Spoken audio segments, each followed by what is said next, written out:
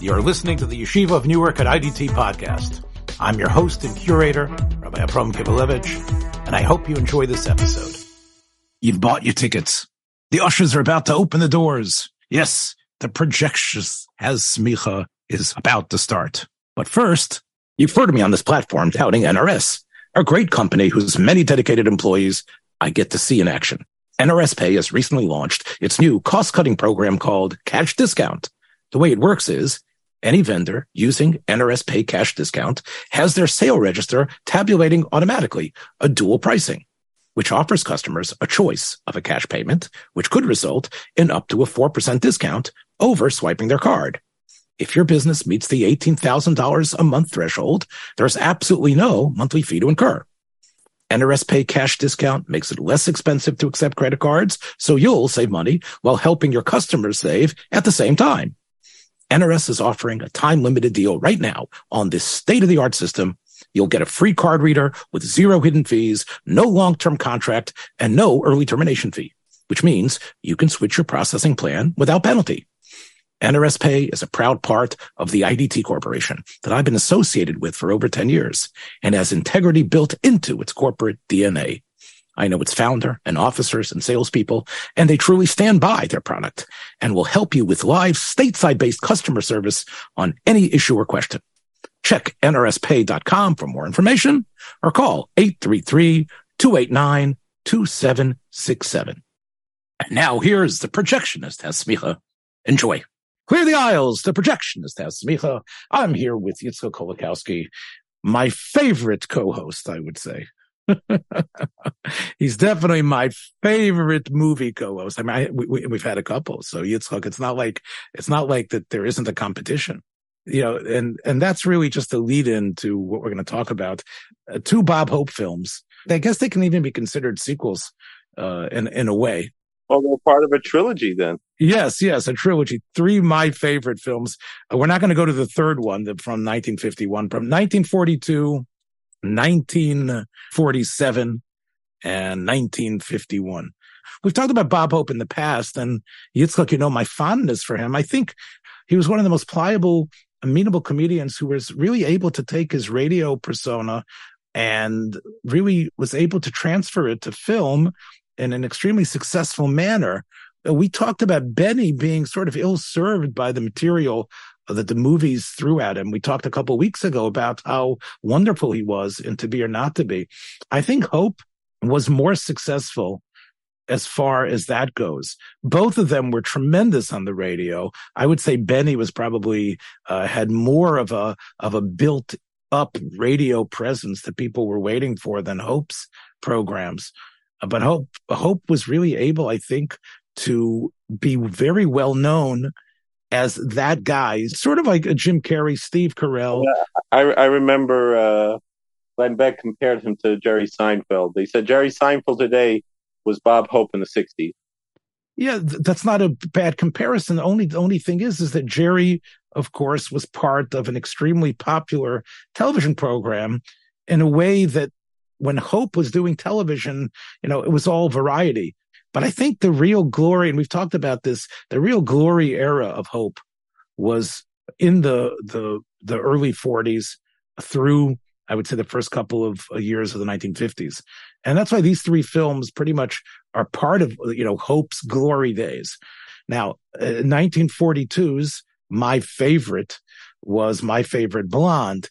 Now, for years, Hope had been talking about Madeline Carroll. She already had an extremely successful career in England and was sort of like the Carol Lombard / Jean Harlow, a character of England, very well known. And Hope had, for years on his radio show, been wanting to connect to Madeline Carroll. He'd always been saying, I wish I had Madeline Carroll with me. She was sort of like the female joke of like the girlfriend that he wishes he had.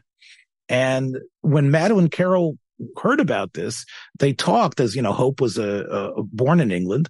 So, Carroll had a natural connection to him. And as the war started to become a much stronger reality, Carroll came to the United States and she spoke about Hope, about doing a movie with him. And, she was very happy to do a completely comedic film that was satirizing her most famous film that American viewers had seen, which of course was The 39 Steps, with Robert Donat. And that was a film that put her in the middle of some intrigue. Of course, it's a thriller where, a fellow who, without realizing it, becomes embroiled in a plot of spies who are trying to somehow come up with some super type of weapon or something. And without realizing it, he gets enmeshed with this girl and is being chased all over England. And that was really what The 39 Steps was. It was a very exciting film. It was remade.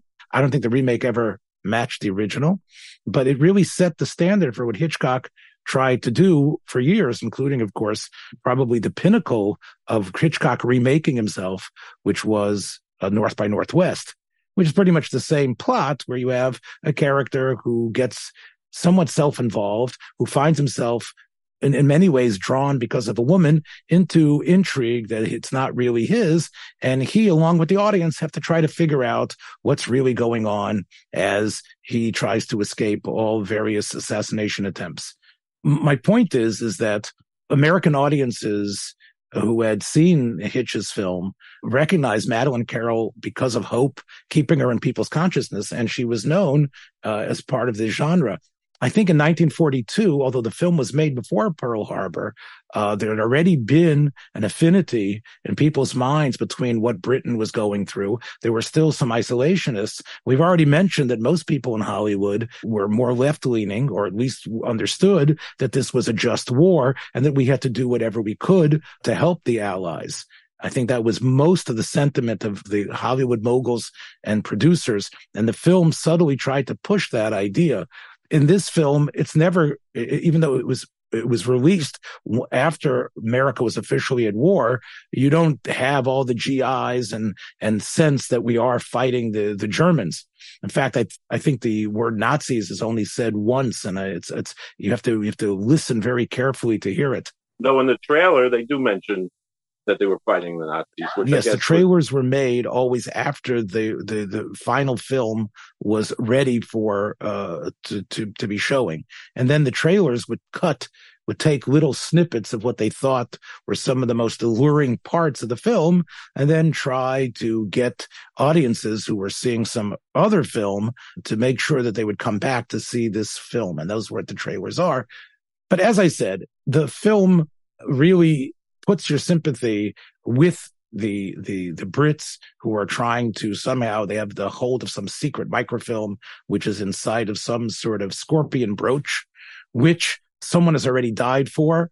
And it's only Madeleine Carroll, who plays, I think Karen, I think is her name, and Karen Bentley, I think is her name in the film. She is able to smuggle this into New York City, and she's being chased by Nazi spies who want to kill her. Not sure why they can't, just shoot her, and then run away. But somehow she's able to, and from this point, it's almost like a typical thriller.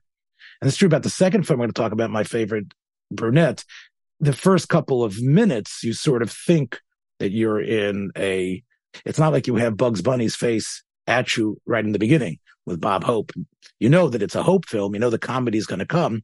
And in both films, till Hope shows up, it has a certain sense of seriousness. Madeleine Carroll is being chased. She might die. She ducks into a vaudeville-like theater somewhere in New York. And somehow the very first act that she sees on the chalkboard is Haynes and Percy. And that is Hope with Percy the Penguin. Hope is as a vaudeville act with a trained penguin. And I mentioned this to you off pod. It's almost like the penguin steals the movie in some ways. There is this trained penguin. I don't know if the penguin appears in other films. Doing an internet search, you see that Percy is a very popular name for a penguin. This might be the first Percy the Penguin that we know of. But this Percy is able to, on command, go down a slide, is able to walk and waddle. And of course, it might be trick photography, but Percy is quite impressive. And Bob, playing Haynes, wears a sort of a penguin nose, and he's sort of Percy's trainer. It becomes clear that when Madeline Carroll, who is hiding in Bob's dressing room, she notices a telegram. The telegram indicates that, they want Percy in Hollywood to make a movie called Igloo Love, which I guess with Percy at the star, and Bob and Haynes's, or Bob Hope's agent, with the name of Nat, probably some sort of Jewish agent, is telling him that he maybe has a part for him for $30 a week, possibly, if he comes by to help keep Percy in line. So it's already established the persona. Hope is just an entertainer, a comedian, somewhat of a failed one as well, who's really hanging on the bootstraps of something with more talent, which is the trained bird. And, he's all full of bluster that really he's going to Hollywood. The movie's really going to be about him, and Percy is only an add-on. Of course, Madeline Carroll, this English secret agent, already has figured out that this guy is sort of a dupe. And somehow, since he is going to California, probably by train, she'll be able to go with him to Chicago, where she needs to deliver the secret plans or whatever it is that she has, the microfilm, whatever she has in that brooch of hers. And she could probably use Haynes as a way to sort of like avoid the killers that are out to assassinate her. And which she does, but she does it, of course, by just coming on to him. And of course, what do you do when you are a sex-starved comedian who isn't particularly handsome or dashing, and a beautiful blonde woman is in your dressing room? Well, of course, he gets suckered into it, though he doesn't, he thinks that maybe she's just some sort of fan that's in love with him, and they are off, and the film takes off from there. I have to say that I've seen so many Bob Hope films since I was a child, and this film has a certain retains its narrative structure a lot more. We've talked about how Hope constantly mugged for the camera, broke the fourth wall, talked to the audience. In this film, I think, and again, I think more than in the second film of tonight, I think he keeps more in line. I can't say that the one-liners come fast and furious, but there is at least some sort of fealty to the thriller structure that they're trying in a way to satirize. And part of it is, you're involved with this woman, you don't know what's going on, but instead of, Robert Donette, who's sort of seeing his struggle of becoming a more involved person, he was a Canadian who really starts to care more, and he becomes connected to the cause. The arc of character building that happens in the film, as everything becomes clear, Hope doesn't have much of a character arc. That's not what he's there for. But at least in this film, he goes from being selfish to deciding that he wants to try to help the cause. But it has to do with the fact that he's fallen in love with his co-star, with Karen, and she incredibly has somehow fallen for him as well, as the way Hollywood films always have them. I think that probably there's two scenes that I believe are really, I don't know if I would call them a masterpiece. Sidney Lanfield was the director of this film and had a number of writers. Two of the writers were Hope's normal radio writers, who this was their first screenplay. They were used to writing for Hope on the radio, and they wrote two wonderful scenes. One scene is when they are in a Chicago.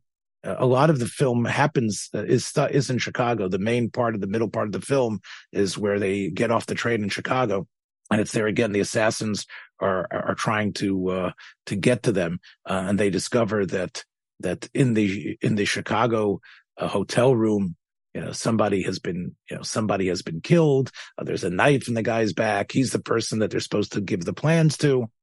In that Chicago hotel room, Haynes figures out a way that they can somehow escape.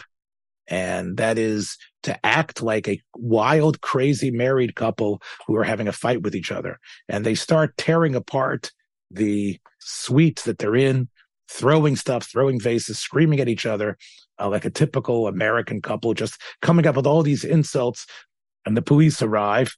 And as they're taking them down to the station, in the police car, they start pretending they're making up with each other, and they start talking to each other in baby talk, the way couples make up with each other. Oh, what is hoochie poochie want? Oh, Queenie Weenie. Oh, does a daddy one loves you so much? And it's very cute the way Hope and Carol do it. And it's so disgusting to the policemen. The policemen just want to kick them out, because whenever you see couples engaging in some of this sort of baby romantic talk that should be just reserved for couples and should never be seen, the policemen, they just say, hey, get out of here. We can't stand hearing of that stuff anymore.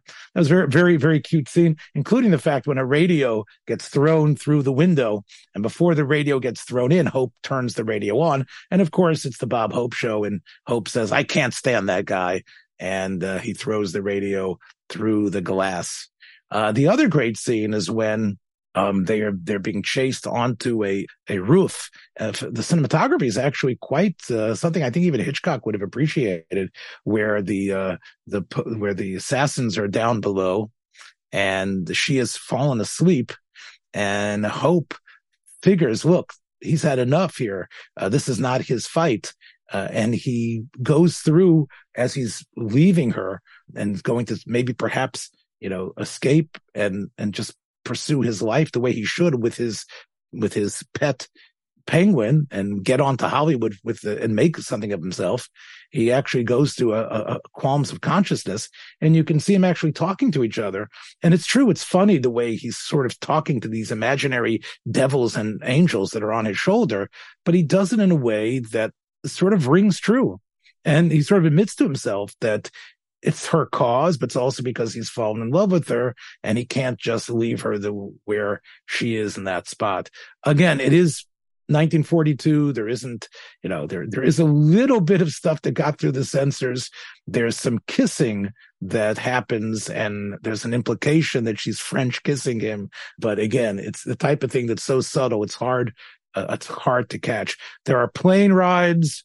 There's things that are stolen. And in all these films, part of what I think is being made fun of is that for a greater cause, you can always steal somebody's car. Like if you have to save the country, doesn't make a difference. Take somebody's private property, smash up a bunch of buses, doesn't make a difference. You're doing stuff for the greater cause of making democracy, and making the world safe for democracy in the world.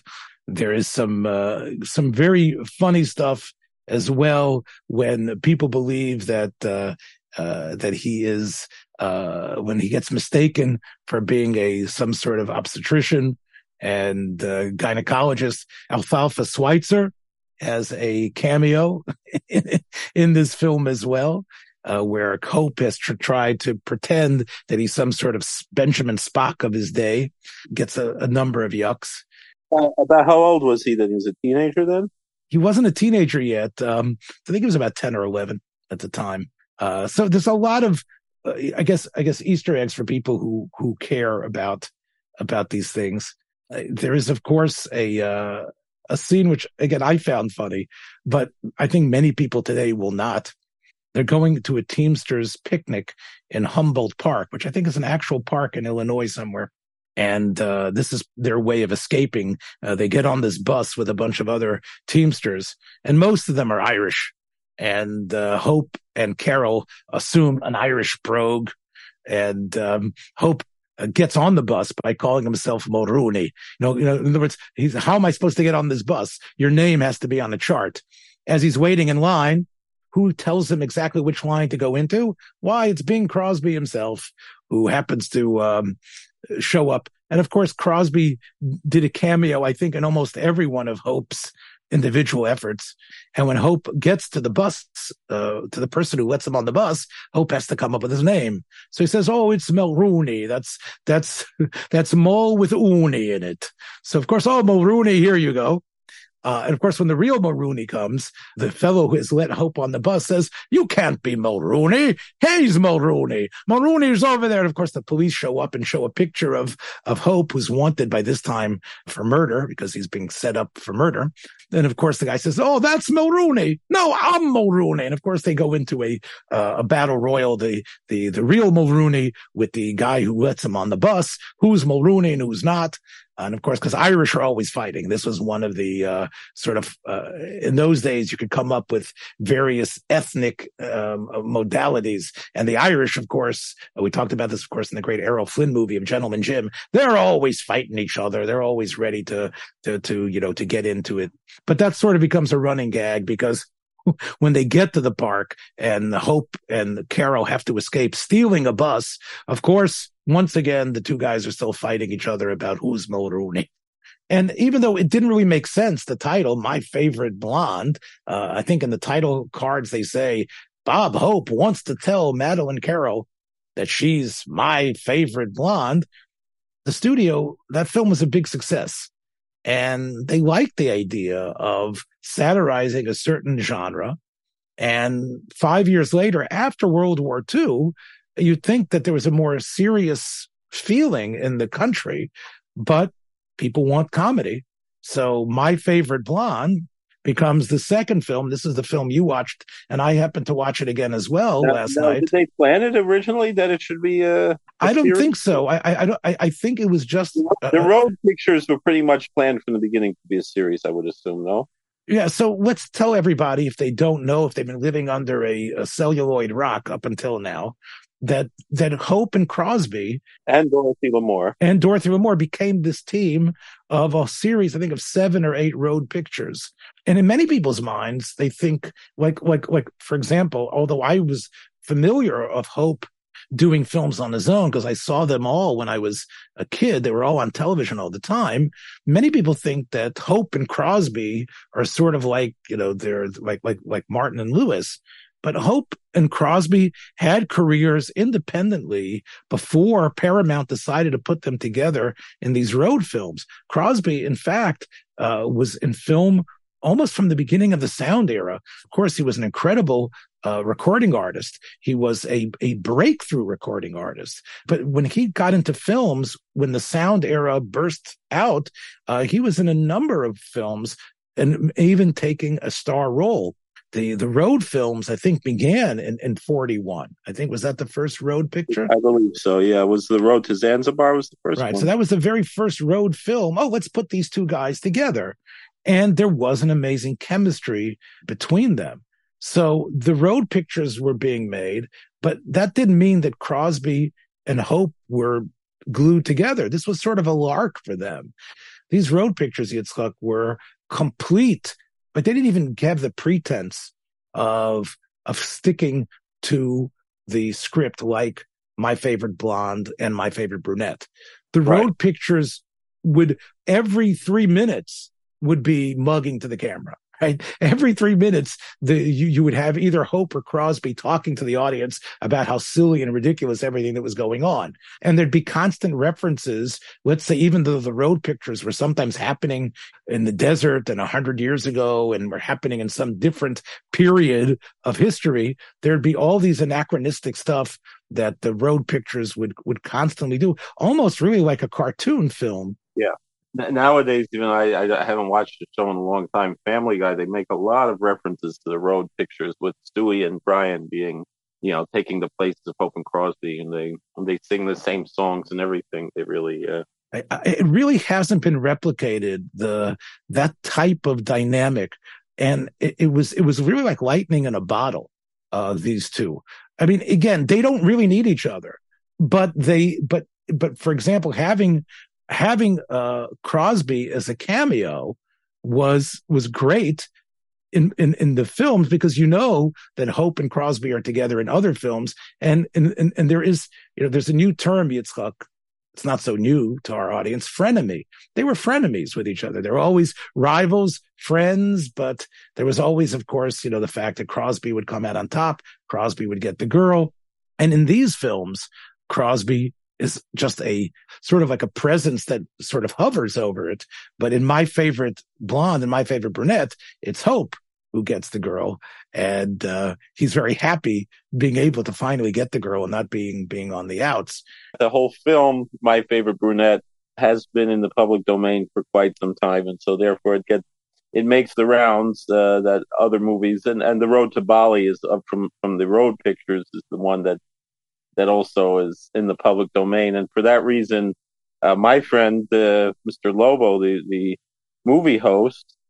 But Bob Hope died in 2003. That was just around when Mr. Lobo started doing his show, so it must have been one of his first episodes on a local TV in California, and this was his tribute episode to Bob Hope upon his passing. And he said, here we are honoring Bob Hope, the inventor of the bobsled and the Hope chest and the Hope diamond and bobbing for apples. And he went through a whole routine deadpan about all these things that Bob Hope invented.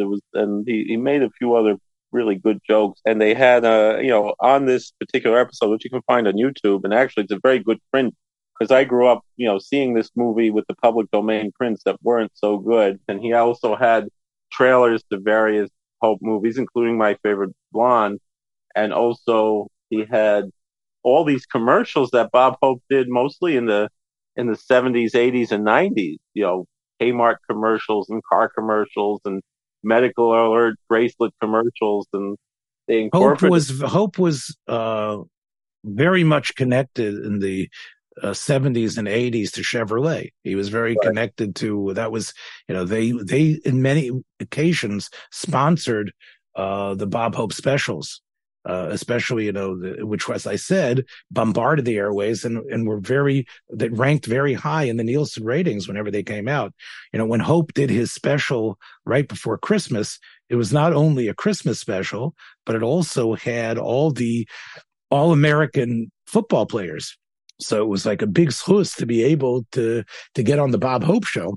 It's incredible. A man in his 70s and 80s, was still able to have, and maybe that's why you consider him similar to Seinfeld. He had, such perfect delivery, of these lines. They were obviously written for him, but, he still had that talent to be able to deliver them. The way he presented himself, you wouldn't know it was written for him. You really thought he was saying this usually. That's right. That's right. Well, that's part of his, and that's probably true, really.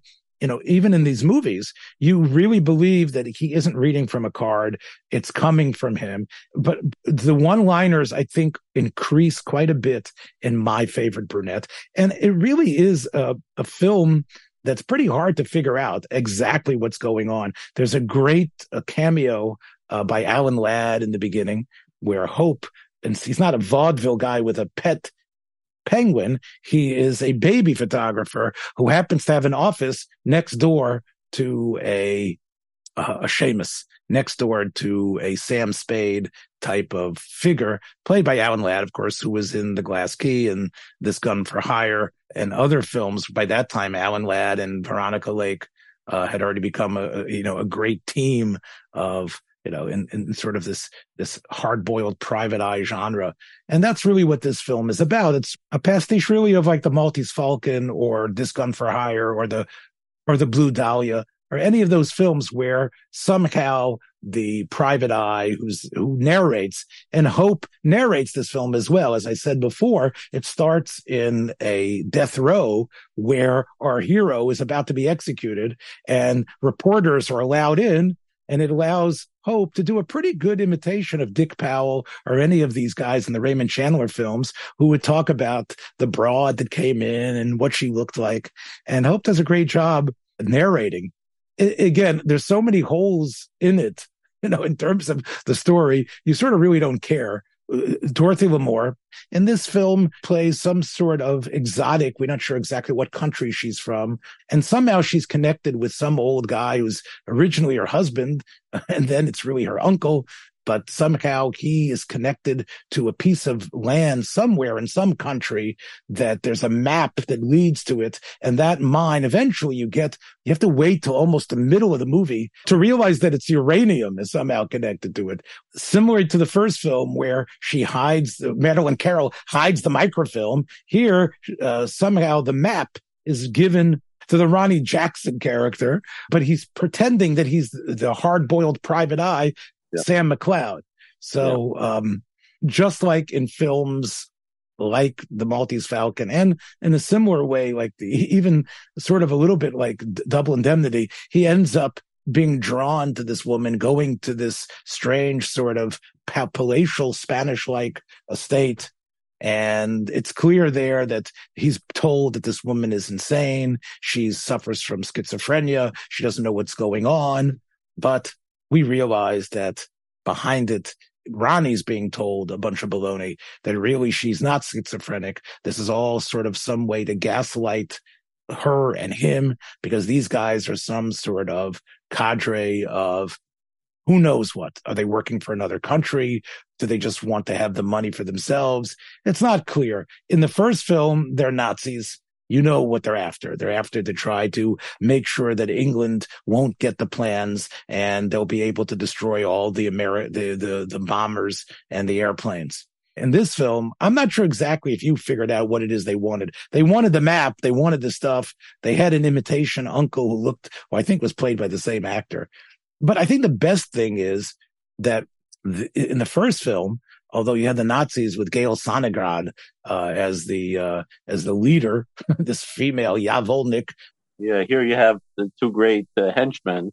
If I want to recommend my favorite Brunette, the bad guys, you have Lon Chaney, basically, as I told you, sort of a bad guy, but who doesn't really want to be a bad guy. He's basically reprising his role from about 8 years earlier that you highlighted on this program, his role as Lenny, sort of a simple-minded muscle man who is being basically ordered around by these bad guys to sort of do their scheming. But the real sort of muscle isn't necessarily the sort of the pressure that the Lon Chaney / Willie character exercises upon on Hope, but it's the assassin-like qualities of Peter Lorre.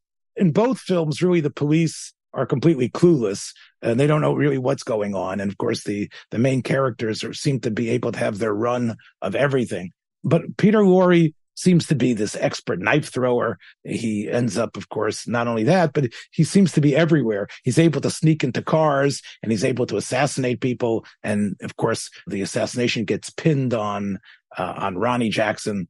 And once again, similar to the first film, they have to somehow escape, and they are fugitives that are somehow escaping. And instead of going to the west, this is going the opposite direction. In My Favorite Blonde, they're going from the East Coast, making it to California eventually to give the plans over. Actually, it happens at a funeral parlor where they give over the plans. That's where the agent for the Brits are. In this film, it goes the opposite direction. They start in San Francisco and they end up in Washington, D.C.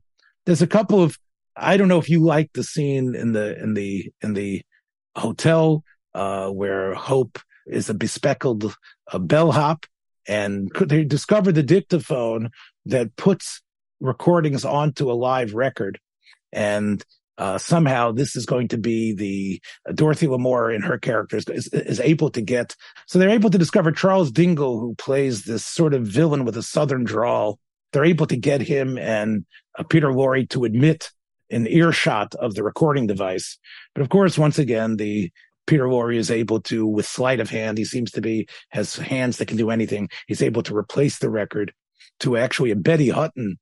It was like a Betty Hutton song that they end up singing. Murder, you're killing me, or something like that. Yeah, a Betty Hutton song called "You're Killing Me," which ends up what's on the record. Once again, he is brought to death row, which takes you back to the beginning of the film. I told you earlier off pod, I felt there was a lot of gag material they just didn't have the time to work out.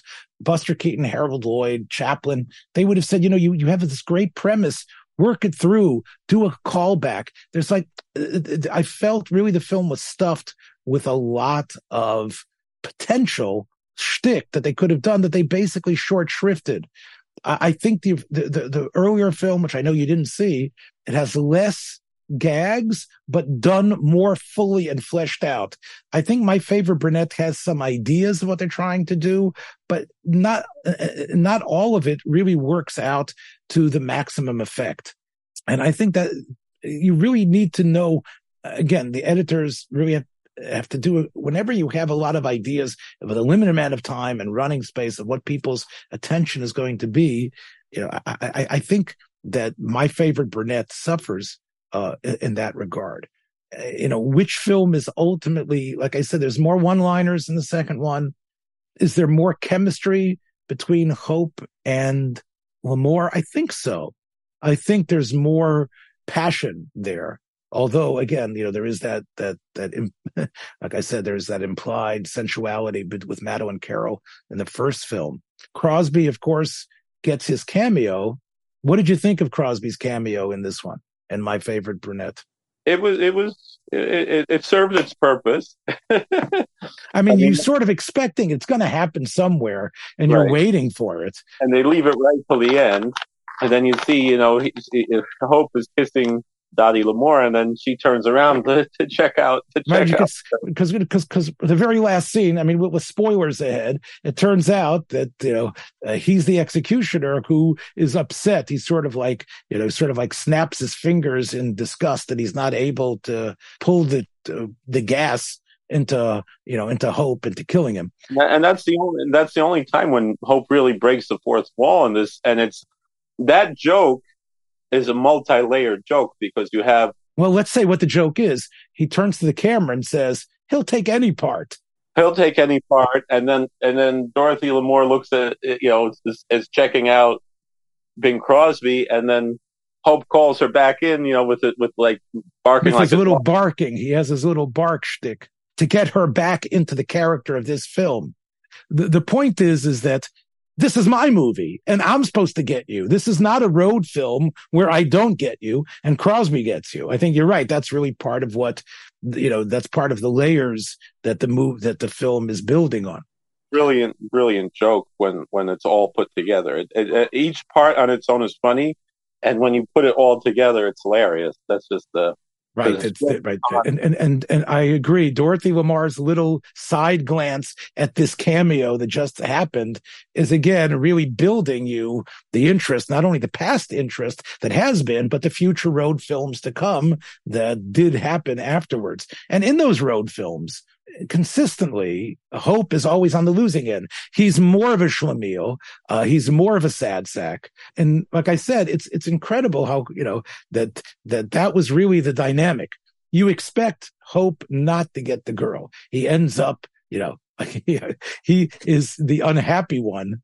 What you said with the police officers, with Peter Lorre, the police say, if you come back here, we'll punch you in the nose and it'll look like other people's. And that was a great line too. Yes, that is also a great line. Hope, let's give him credit. He was willing to be in vehicles that made fun of his physical appearance, including his very prominent proboscis, where he was able to say, I'll punch him in the nose. And your nose will look like everybody else's nose instead of being the way it looks. The Hope Crosby team created not only this dynamic, but also, I believe, and this is really my chiddush for tonight, my theory that takes us from the 40s into the years that I spent in my very early youth watching television in the 1960s, which is the Crosby persona of the cool crooner who's going to sing a song and everything's going to be cool, baby. And he's going to basically get the girl at the end. And no matter what, somehow he comes out on top. Whatever machinations his frenemy has, Crosby will win. And Crosby can win against whatever happens, whatever sort of evil they're both facing, whatever sort of bad guy, whoever it would be, Peter Ustinov or whoever it was that was somehow faced against them. And Hope will end up in the dust, but somehow still being his friend. And I think this was this type of cool guy who was a singer, who was able to get what he wants. And the person who was trying to stop him was sort of like a friend, but sort of an enemy. And he's cool with that. And you can always have the end titles. The people working on the post-advertising campaign in the 1950s took this Hollywood type of character that was a byproduct specifically, not of Bing Crosby, but of Bing Crosby in the road films and the way he worked vis-a-vis Hope in terms of his successes there. That became the character of Sugar Bear for the post cereal that was called Sugar Crisp. Now remember, Sugar Crisp is one of the most easy cereals to replicate. Malt-O-Meal and any number of off-brands can do the same thing. They go to the mills that the United States are filled with in terms of the wheat that they're able to produce, and they pop the darn things. Kloyos, as is mentioned consistently in Chazal, but these kloyos aren't just wheat kernels that are popped in an oven. They are coated with sugar, so it's popped wheat with sugar. That's what it is. And yet, if you put a bear, and there were bears as part of the post cereals even in the early 50s, maybe even as early as 1949, I believe. But when they came up with the idea of having one bear and having this one bear be the Crosby persona. Now, Crosby had recorded a version of Joshua Fit the Walls of Jericho.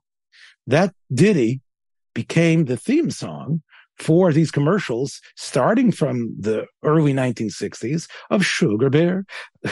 Got to have some of that Sugar Crisp.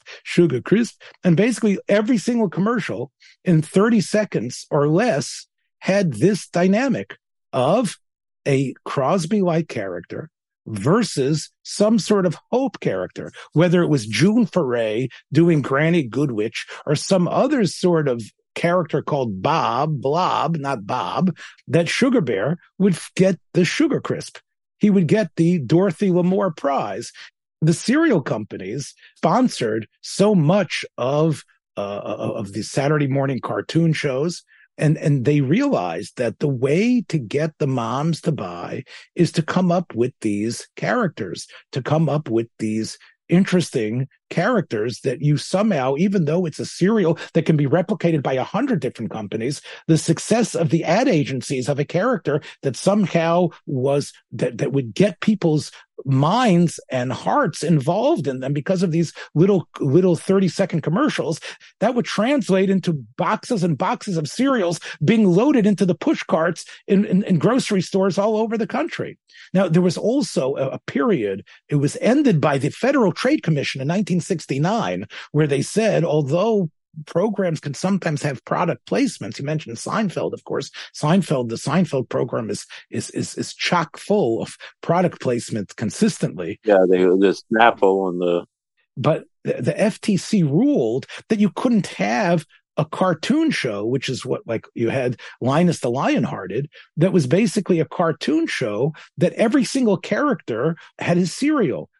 The ad companies had created these characters in order to meld them with a certain type of cereal. And then they decided, the Post company, which basically decided to put on a television program starring those characters.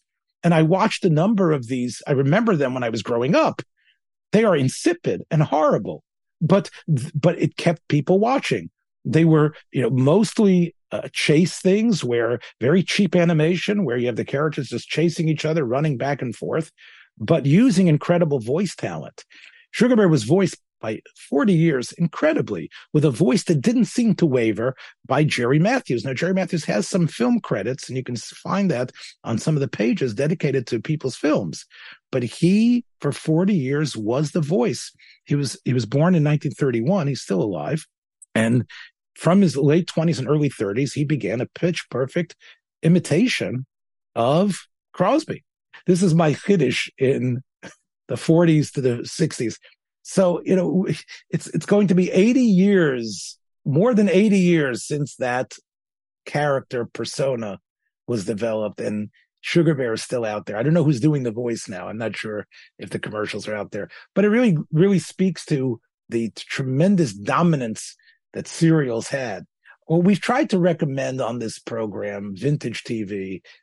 I don't recommend anything except the 30 seconds commercials for Sugar Bear. Maybe when it started, he was okay, but in Crosby's last years, he threatened a lawsuit against Post unless they altered the voice of Sugar Bear. Some say that when he altered it, he made it more of a Dean Martin voice than a Bing Crosby voice. In a way, Dean is sort of like in the history of film, Dean is sort of the next iteration of this dynamic. You have Crosby and Hope replaced by Martin and Lewis. And in fact, in one of the Hope films, I think at the very end of the film, you can actually see Dean and Jerry show up, I think, at the end of one of their road films, I believe, indicating that they themselves knew that the cord had almost rolled completely, had been blanched completely. Kind of the opposite of Edgar Bergen appearing in the Muppet movie. Yes. There was a sort of the sense that they were going to be passing on the torch to Martin and Lewis. And I think both of us agree that unlike these two that were really great performers on their own, that Paramount decided to put them together, and they weren't necessarily fused at the hip.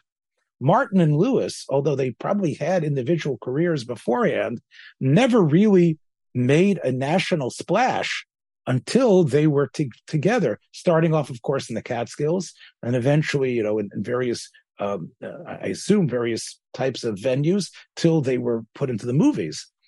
Jerry's character, which in a way sort of mirrored Hope, but was a very different character. It was the schlepper, was the schlemiel, but there was an unworldly type of aspect to his character.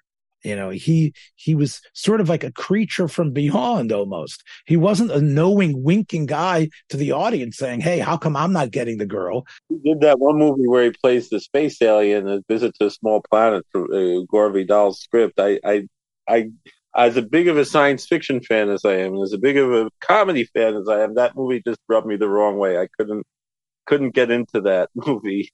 Well, again, there's I will recommend that we'll talk about Lewis and Martin on a different program, but Artists and Models, which was directed by Frank Tashlin, and Frank Tashlin, of course, had a very different type of sensibility. He had a cartoon. He had written for animation, and he was a very an inventive director. I talked about what he did on Will Success Spoil Rock Hunter before. I think Artists and Models was probably the pinnacle of the Martin and Lewis team. It's interesting, though, that, and this part I think needs to be spoken out. First of all, Lewis and Martin were together on the Colgate Hour. They did a number of wonderful shtick there, and I advise you, Yitzchak, because it's free on YouTube. Also, yeah. Okay, but you haven't seen it. You should take advantage. I've seen them. No, I've seen them. You've seen the Colgate Comedy Hour with Lewis and Martin? Yes, yeah. Okay. Those are quite funny. There's a lot of Yiddish in there as well. If you listen well enough, you can hear Jerry throw in some Yiddish things there. But again, remember, they were in the first years of the 50s, the most celebrated and popular comic duo. And here's the thing. As I've been saying over and over again, despite the chemistry between Hope and Crosby, they didn't really need each other for success. Lewis and Martin, that's who they were. And people didn't realize that Jerry was not the character that he was playing. Hope pretty much plays himself. Even when he's the sad sack who doesn't get the girl, he still gets in his one-liners, and he still has a certain element of comedic sophistication. Whereas the Lewis character, and I think this is part of the reason why it was difficult to maintain, he had to play the dumb, infantile person. He couldn't really break out of that. And I think because of that, I think that was part of the reason why they broke up. It's considered one of the great Hollywood stories because they were so successful. But one of the reasons was because Martin was not getting the attention that he felt he deserved. And if you watch those Colgate Comedy Hours, I think you'll see that Dean was quite a funny guy. He could do a lot of stuff, not just sing. Dean had quite a career afterwards, but it was interesting that it only lasted about 10 years. He did a number of those Matt Helm films, which were sort of a takeoff on, we talked about it with Tom Shabilla, and takeoff on the James Bond craze. By the late part of the 1960s, he was basically just associated as one of Sinatra's buddies, and his drinking became the prime aspect of his personality. It's funny because in my favorite Brunette, they make a joke about, Ray Milland must have been here. Yes. Again, because the Lost Weekend, right? That is because when he finds a bottle of booze somewhere in some sort of, it's hidden like up in the fan in the lamp or something in the ceiling. And Mr. Lobo made the same joke. Yes, Ray Milland must have been here. But the point, though, is that Martin, as opposed to Jerry Lewis, who was still, trying to make films even when, he had injured his body in the 1950s. He did a pratfall and he was suffering for the rest of his life, taking painkillers, which ended up, by the time, he became in his 70s and 80s, he had ballooned into like this grotesque version of himself because when he was so thin in the 50s, and then and part of it was the painkillers that he became addicted to and what that did to him. So it's quite a really, again, it's tragic to think about these two.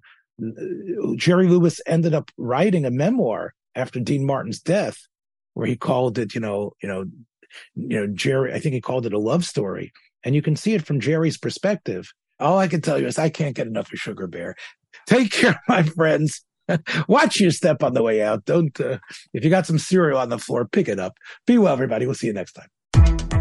Thanks for joining us for another episode from the Yeshiva of Newark at IDT Podcast. Be sure to subscribe on your favorite podcast app so you don't miss a single episode.